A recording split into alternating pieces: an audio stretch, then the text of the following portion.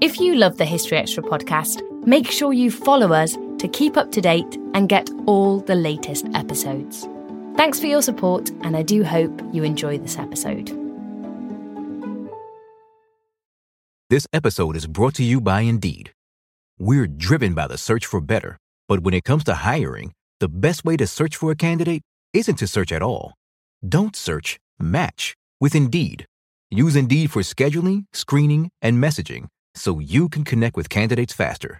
And listeners of this show will get a $75 sponsored job credit to get your jobs more visibility at Indeed.com/historyextra. Just go to Indeed.com/historyextra right now and support our show by saying you heard about Indeed on this podcast. Terms and conditions apply. Need to hire? You need Indeed. This episode is brought to you by Visit Williamsburg. In Williamsburg, Virginia, there's never too much of a good thing. Whether you're a foodie, a golfer, a history buff, a shopaholic, an outdoor enthusiast, or a thrill seeker, you'll find what you came for here and more. So ask yourself, what is it you want? Discover Williamsburg and plan your trip at visitwilliamsburg.com. Hey, it's Ryan Reynolds, and I'm here with Keith, co-star of my upcoming film, If, only in theaters May 17th. Do you want to tell people the big news? All right, I'll do it. Sign up now and you'll get unlimited for $15 a month and 6 months of Paramount Plus Essential Plan on us. MintMobile.com/switch. Upfront payment of $45 equivalent to $15 per month. Unlimited over 40 gigabytes per month. Face lower speeds. Videos at 480p. Active Mint customers by 531.24 get 6 months of Paramount Plus Essential Plan. Auto renews after 6 months. Offer ends May 31st, 2024. Separate Paramount Plus registration required. Terms and conditions apply if rated PG. In this ad for the Mobile One brand, I have 30 seconds to remind you about your first time driving. Remember the feeling, the freedom, how the world felt bigger and smaller at the same time? Because you were in the driver's seat. The truth is, driving never changed. You did. You got a job, a phone, and then a phone that was also a computer with emails that could find you anywhere, and then you were trapped. But here's the good news. It's never too late to break free. Mobile One, for the love of driving. Visit loveofdriving.us/radio to learn more. Welcome to the History Extra podcast. Fascinating historical conversations from BBC History Magazine and BBC History Revealed.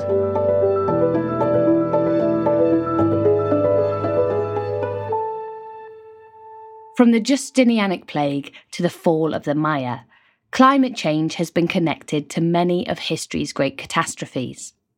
Rhiannon Davis spoke to the environmental journalist Eugene Linden to learn more about the longer history of our relationship with the environment and how the situation has snowballed since 1979. So Eugene, the past 11,700 years is known as the Holocene Age. Why has humanity flourished in this period from an environmental perspective? Well, it's as good as it gets in terms of growing crops. First inventing agriculture and then growing crops. It's one of the most stable periods in the last, several 100,000 years. And at the beginning of the period, the global population would be counted in the single-digit millions. And then agriculture began in the Middle East, in the Fertile Crescent. And there were a couple of disruptions. Like 8,200 years ago, there was it's called imaginatively called the 8,200 year ago event. There was a sudden cooling, and it lasted a few hundred years, and it actually slowed the progress of civilization for quite a bit of time. But then, since then, human numbers have expanded extraordinarily, and so it's really the alignment of the stars. Literally, had something to do with it. We're in what Richard Alley, a climate scientist at the University of Pennsylvania, described as the sweet spot in terms of orbital dynamics. So we have a climate in which many of our staple crops were able to flourish, and it remained relatively stable, and with slight hiccups subsequently. Now, for instance, the Little Ice Age, which many have heard about, started in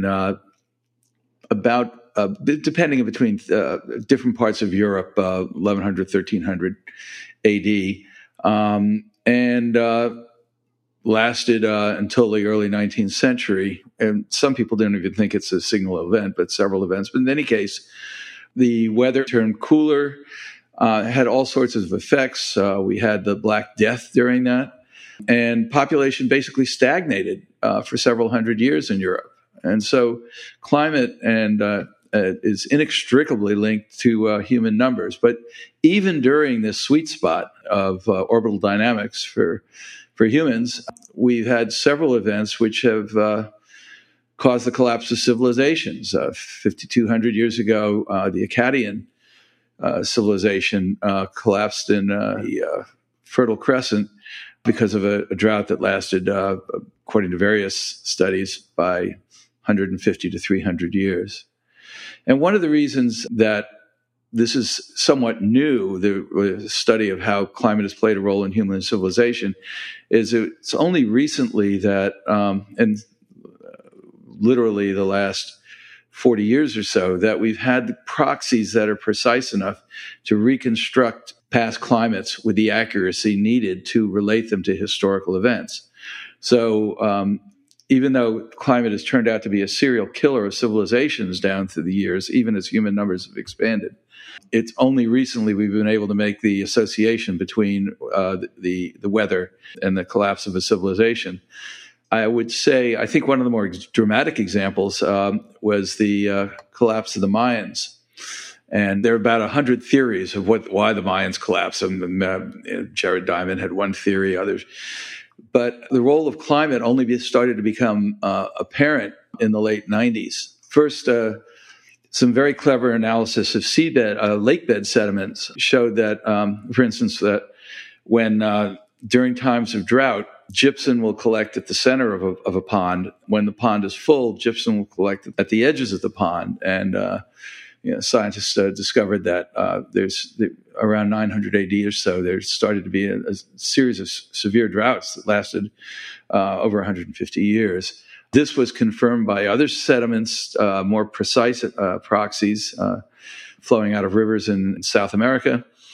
And then some anthropologists have put this together with some other things to say that maybe drought was the one that brought down the Mayans. And of course, the Anasazi in the American Southwest disappeared at the same time.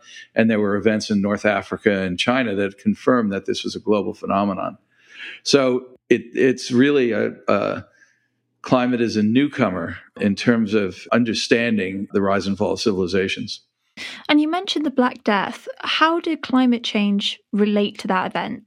Well, a British historian, H.H. Lamb, who actually is a pioneer in creating the field of climate history and climate impact on human history, first posited this because in 1332, there was a tremendous amount of flooding in China. It supposedly killed about 7 million people, and that was followed by drought. Now, what happens when you have rapid climate change, rapid fluctuations in climate, is that the pest species tend to proliferate because they're called R strategists. Their strategy is to produce a lot in times of when times are good, and then they collapse when times are bad. And so there was an explosion of rodents in China, and then of course this was followed by drought.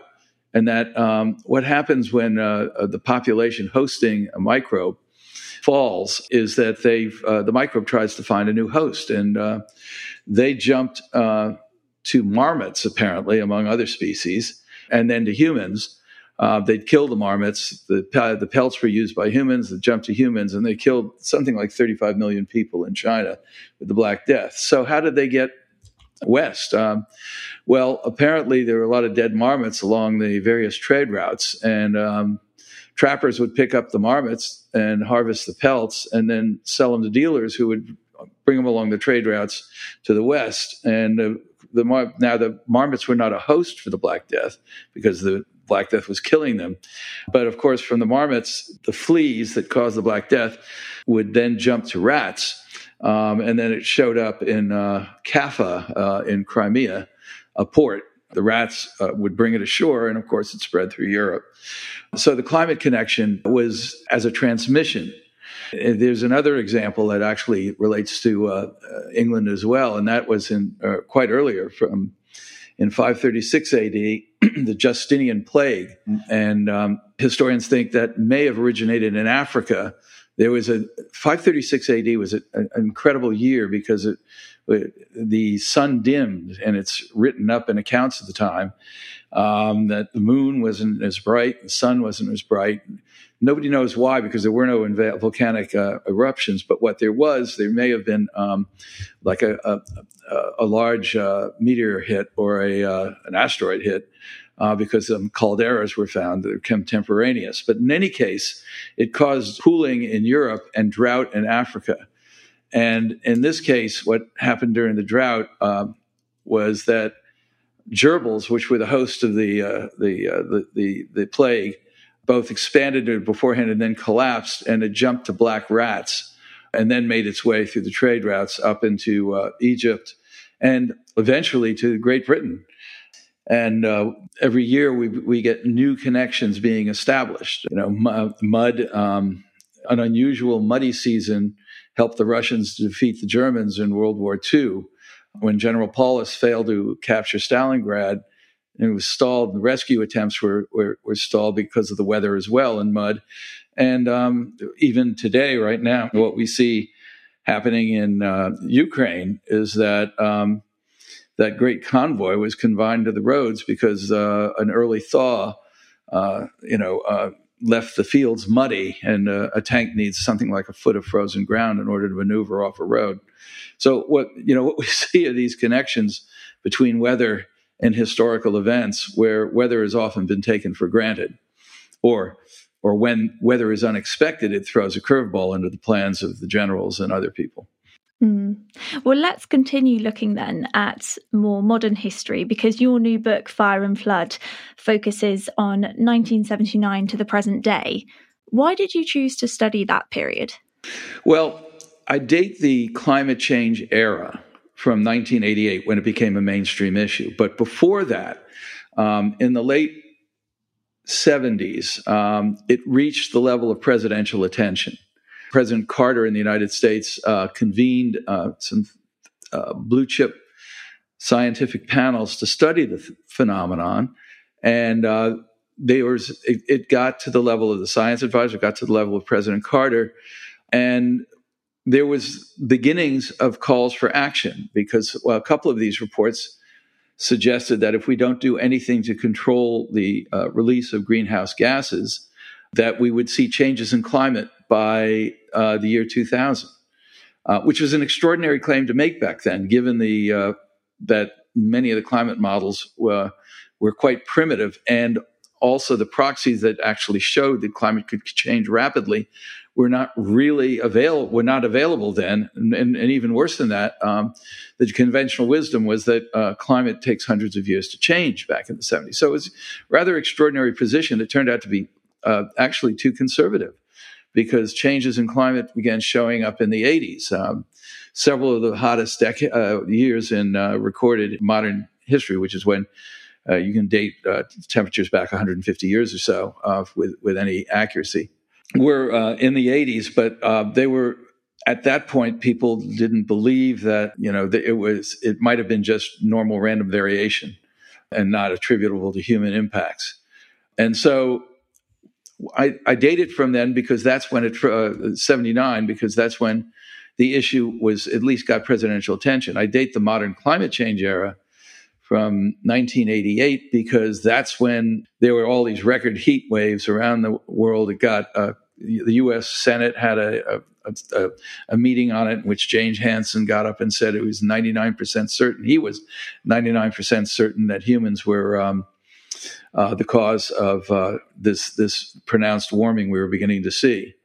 The 80s were a kind of a lost decade in terms of climate change and any attempts to deal with it, because Ronald Reagan became president. We were the largest economy in the world, and they had no interest in the issue whatsoever. After 88, what was telling was that George Bush was running for president.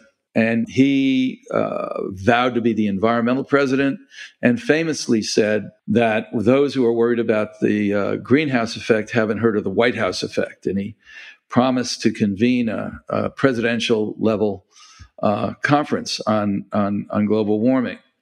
Well, sometime between when he was running for office and when he got into office, the lobbyist effect came into play, and that White House conference did happen, but it wasn't allowed to mention global warming. So it was the equivalent of having a conference on pandemics today without being able to mention COVID.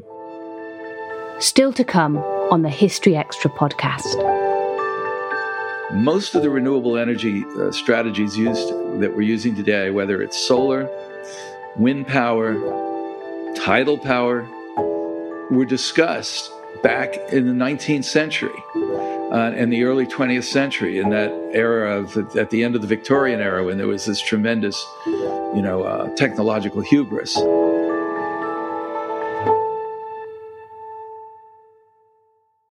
This episode is brought to you by Indeed. We're driven by the search for better, but when it comes to hiring, the best way to search for a candidate isn't to search at all. Don't search, match with Indeed.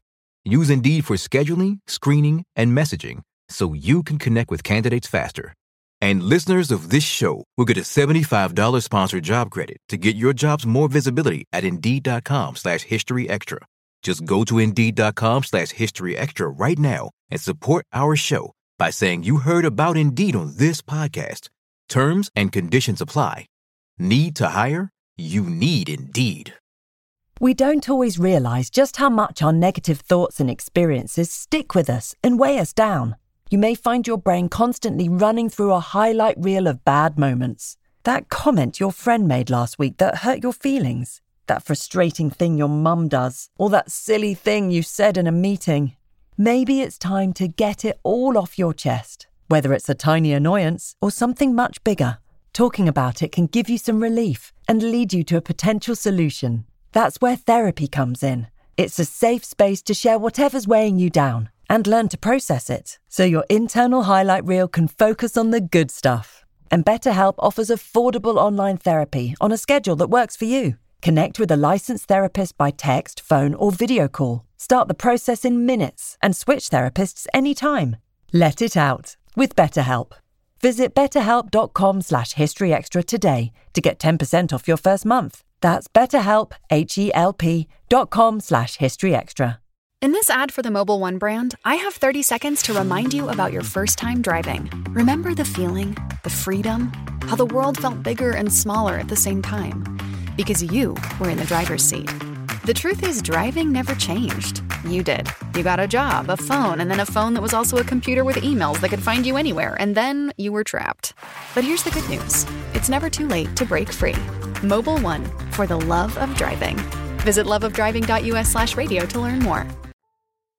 You mentioned that the Reagan era was the lost years for climate change. Is that the main reason why it doesn't become a mainstream issue until 1988, or are there other factors at play?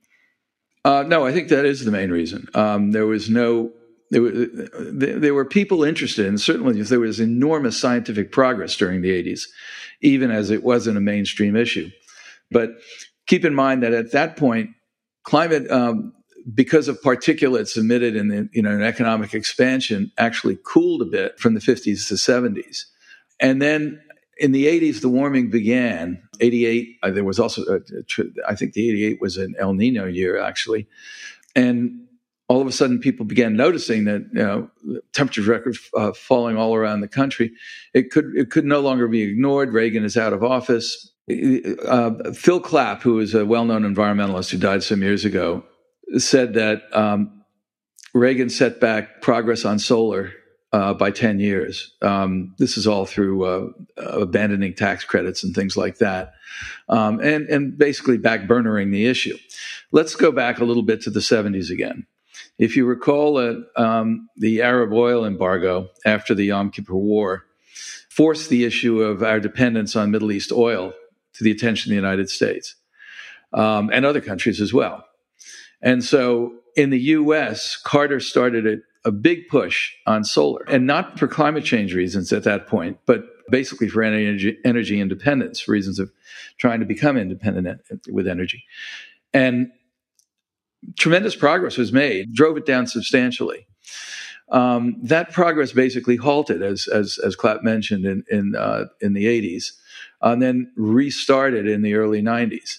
The lesson of this was that unless there's consistency in the pushing of the development of the renewables, they aren't going to develop on a timeline as fast as they might. This leads to an important point. The battle for climate change was lost in the early 90s. If the decade of the 80s was lost because the signal couldn't really be detached from the noise, and because of Ronald Reagan just not being interested in the issue, or his administration not being interested in the issue, in the 90s, the scientific knowledge about the dangers of climate change had advanced sufficiently that we should have been doing something about it back then. But the key factors that happened were that, one, the issue became politicized as the fossil fuel lobby began to realize that this was likely a threat to the fuel's preeminence. But secondly, the industrialization of emerging nations, what was going to power them? This was the issue. If you recall, in the early 90s, when China was just beginning its industrialization, the Federal Reserve dates it to 1988, so it was on its early. In 1990, China emitted from fossil fuel emissions were a little less than half of the U.S. emissions, right? India, much less than that, the two largest nations on the planet. People knew back then that if China industrialized with coal, it was going to have an impact on climate. They had the fourth largest coal reserves in the world. And so everybody was talking about leapfrogging technologies. I remember this. And at the same time, there was the beginning of the Kyoto process, the process to come to some sort of an international agreement to contain greenhouse gas emissions. But China and India were resisting being held to the same restraints as the industrialized world, because they were saying, why should you use coal? Why shouldn't we? And you're the ones who caused the problem. We didn't cause the problem, so we should be exempt. In any case, all the developing nations were left out. The consequences of that we're living with today, because China and India did industrialize coal, and China going from half our greenhouse gas emissions now is twice our greenhouse gas emissions. And India is now the third largest greenhouse gas emitter in the world. So think about that. Actually, the industrial nations have done a fairly decent job, although their emissions are still very high, of stabilizing them since 1990. China's emissions now amount to more than all the developed nations together. And so, even though the Kyoto process, which came in, was voluntary, the European nations actually tried to hold to their commitments. They did so in part through accounting trickery. For instance, the modernization of East Germany, once they were reunified, was a tremendous benefit for Germany in meeting its goals. But in the meantime, emissions rose. The whole Kyoto process was supposed to hold emissions to like 1990 levels. They're now 60% higher than that. So let's go back to the 90s again. Why didn't China try to power its modernization, industrialization through renewables rather than coal? Well, one, they did have those huge reserves. The second reason is that the U.S. was giving them mixed messages. At the same time, we were saying in meetings with them, you've got to try renewables. We were pushing coal and still using coal to power a lot of our electrical generation. And then there was an argument that has been offered today, which was that renewables just weren't ready to supply to step in at a cost-effective basis. To a degree, that is true. But in the book, I use the analogy of a football coach who shoots his star player in the leg and then benches him because he's not able to play. The reason renewables weren't ready was that we had a start and stop relationship with promoting renewables. Most of the renewable energy strategies that we're using today, whether it's solar, wind power, tidal power, were discussed back in the 19th century and the early 20th century, in that era at the end of the Victorian era, when there was this tremendous technological hubris. Steam-powered cars, electric cars were all invented.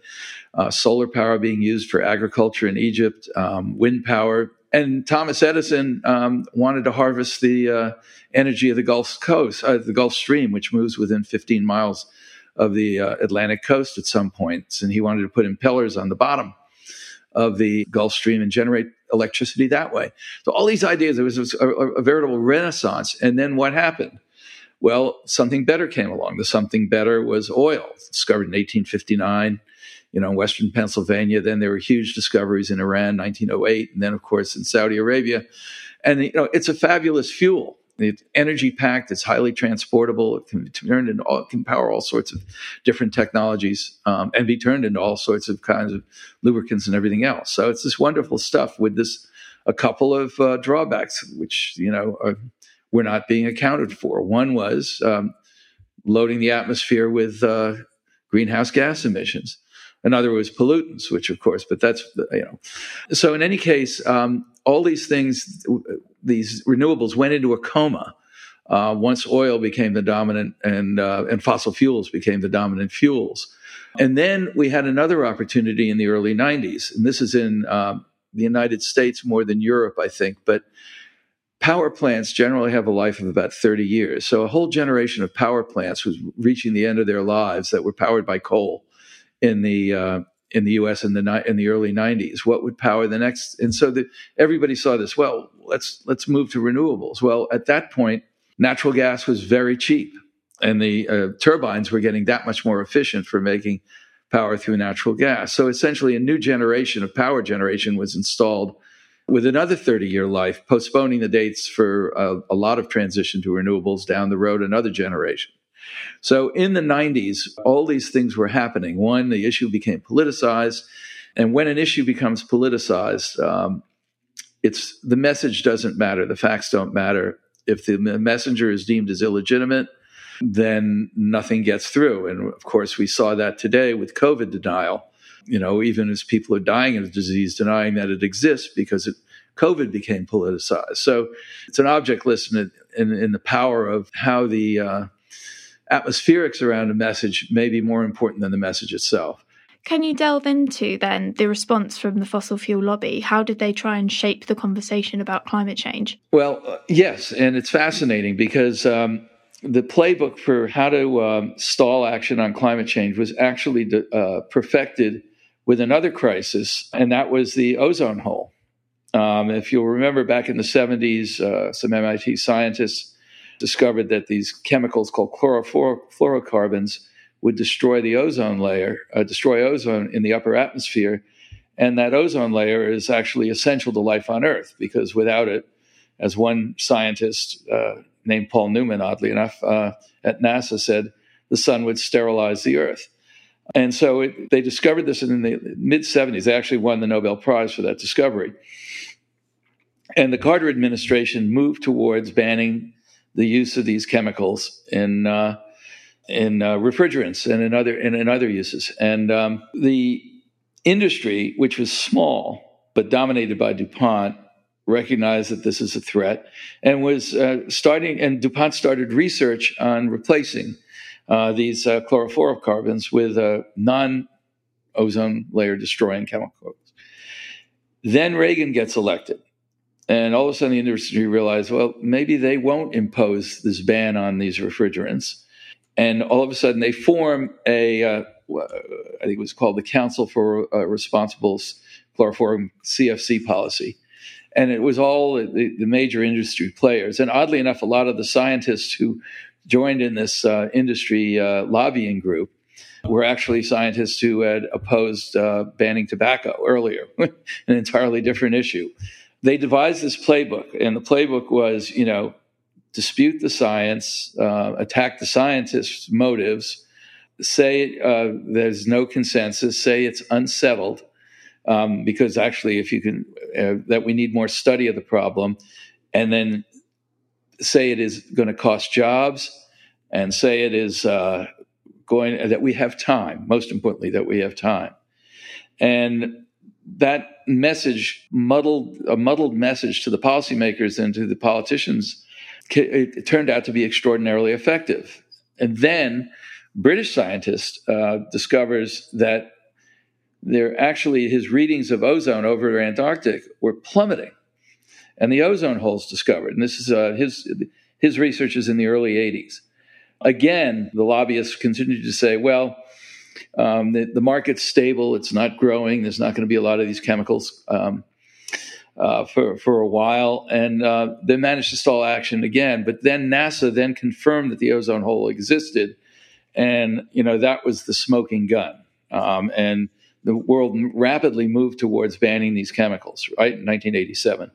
It turned out that the major maker of the chemicals, as I said, DuPont, also had the lead in the alternative. So it was actually in its economic interest to see that ban in place once they knew it was inevitable. And when they shifted sides and supported it, all of a sudden it happened. But what the playbook was optimized over those years. So right as that treaty came into force banning the ozone chemicals, so did the issue of climate change come to the fore. But the issue, climate change, was vastly more complicated than the ozone hole issue, because it's not one class of chemicals. It is almost everything we do that contributes to greenhouse gas, from agriculture to making concrete to transportation, electrical power generation, buildings, everything. So once again, they formed a lobbying group, business, the Chamber of Commerce, all these different players, and used that same playbook. But the dominant message back then, science is unsettled, we have time. And this wasn't helped by the economists. William Nordhaus of Yale did a number of studies on trying to estimate what the effects of climate change would be on the economy down the road. And he was based on IPCC, and the very first IPCC study. And keep in mind, the IPCC was this giant consortium of scientists and policymakers that was formed to try and collect and organize the state-of-the-art science at any given point on climate change. One of the points in the earliest study, the 1990, the first assessment, was that the oceans would delay the signal for many, many, many years, decades of climate warming. So we've talked about the challenges and the missed opportunities, but are there any success stories in the history of combating climate change? One of the great success stories of the past, of the climate change era, has been energy efficiency. Amory Lovins, I think, uses some extraordinary number that is reduced emissions by something like 20 times the adoptions in renewables so far. And the reason it's such a success is that everybody loves it. A more efficient, for businesses, energy efficiency is profits, right? For homes, it's less expenditures. So there's no opposition to energy efficiency. And that has spurred innovation. In other words, when smartphones came along, you needed a more efficient battery. And so a lot of battery technology was driven by the proliferation of smartphones. And that is extended to EVs, electronic vehicles, and electric vehicles. And so one of the reasons that electric vehicle battery progress has been made and will continue to be made is because of the proliferation of smartphones a generation earlier. And so you see these things happening that nobody would have expected. That was Eugene Linden. His latest book is Fire and Flood, which is available now from Allen Lane. Thanks for listening to the History Extra podcast. This podcast was produced by Brittany Colley.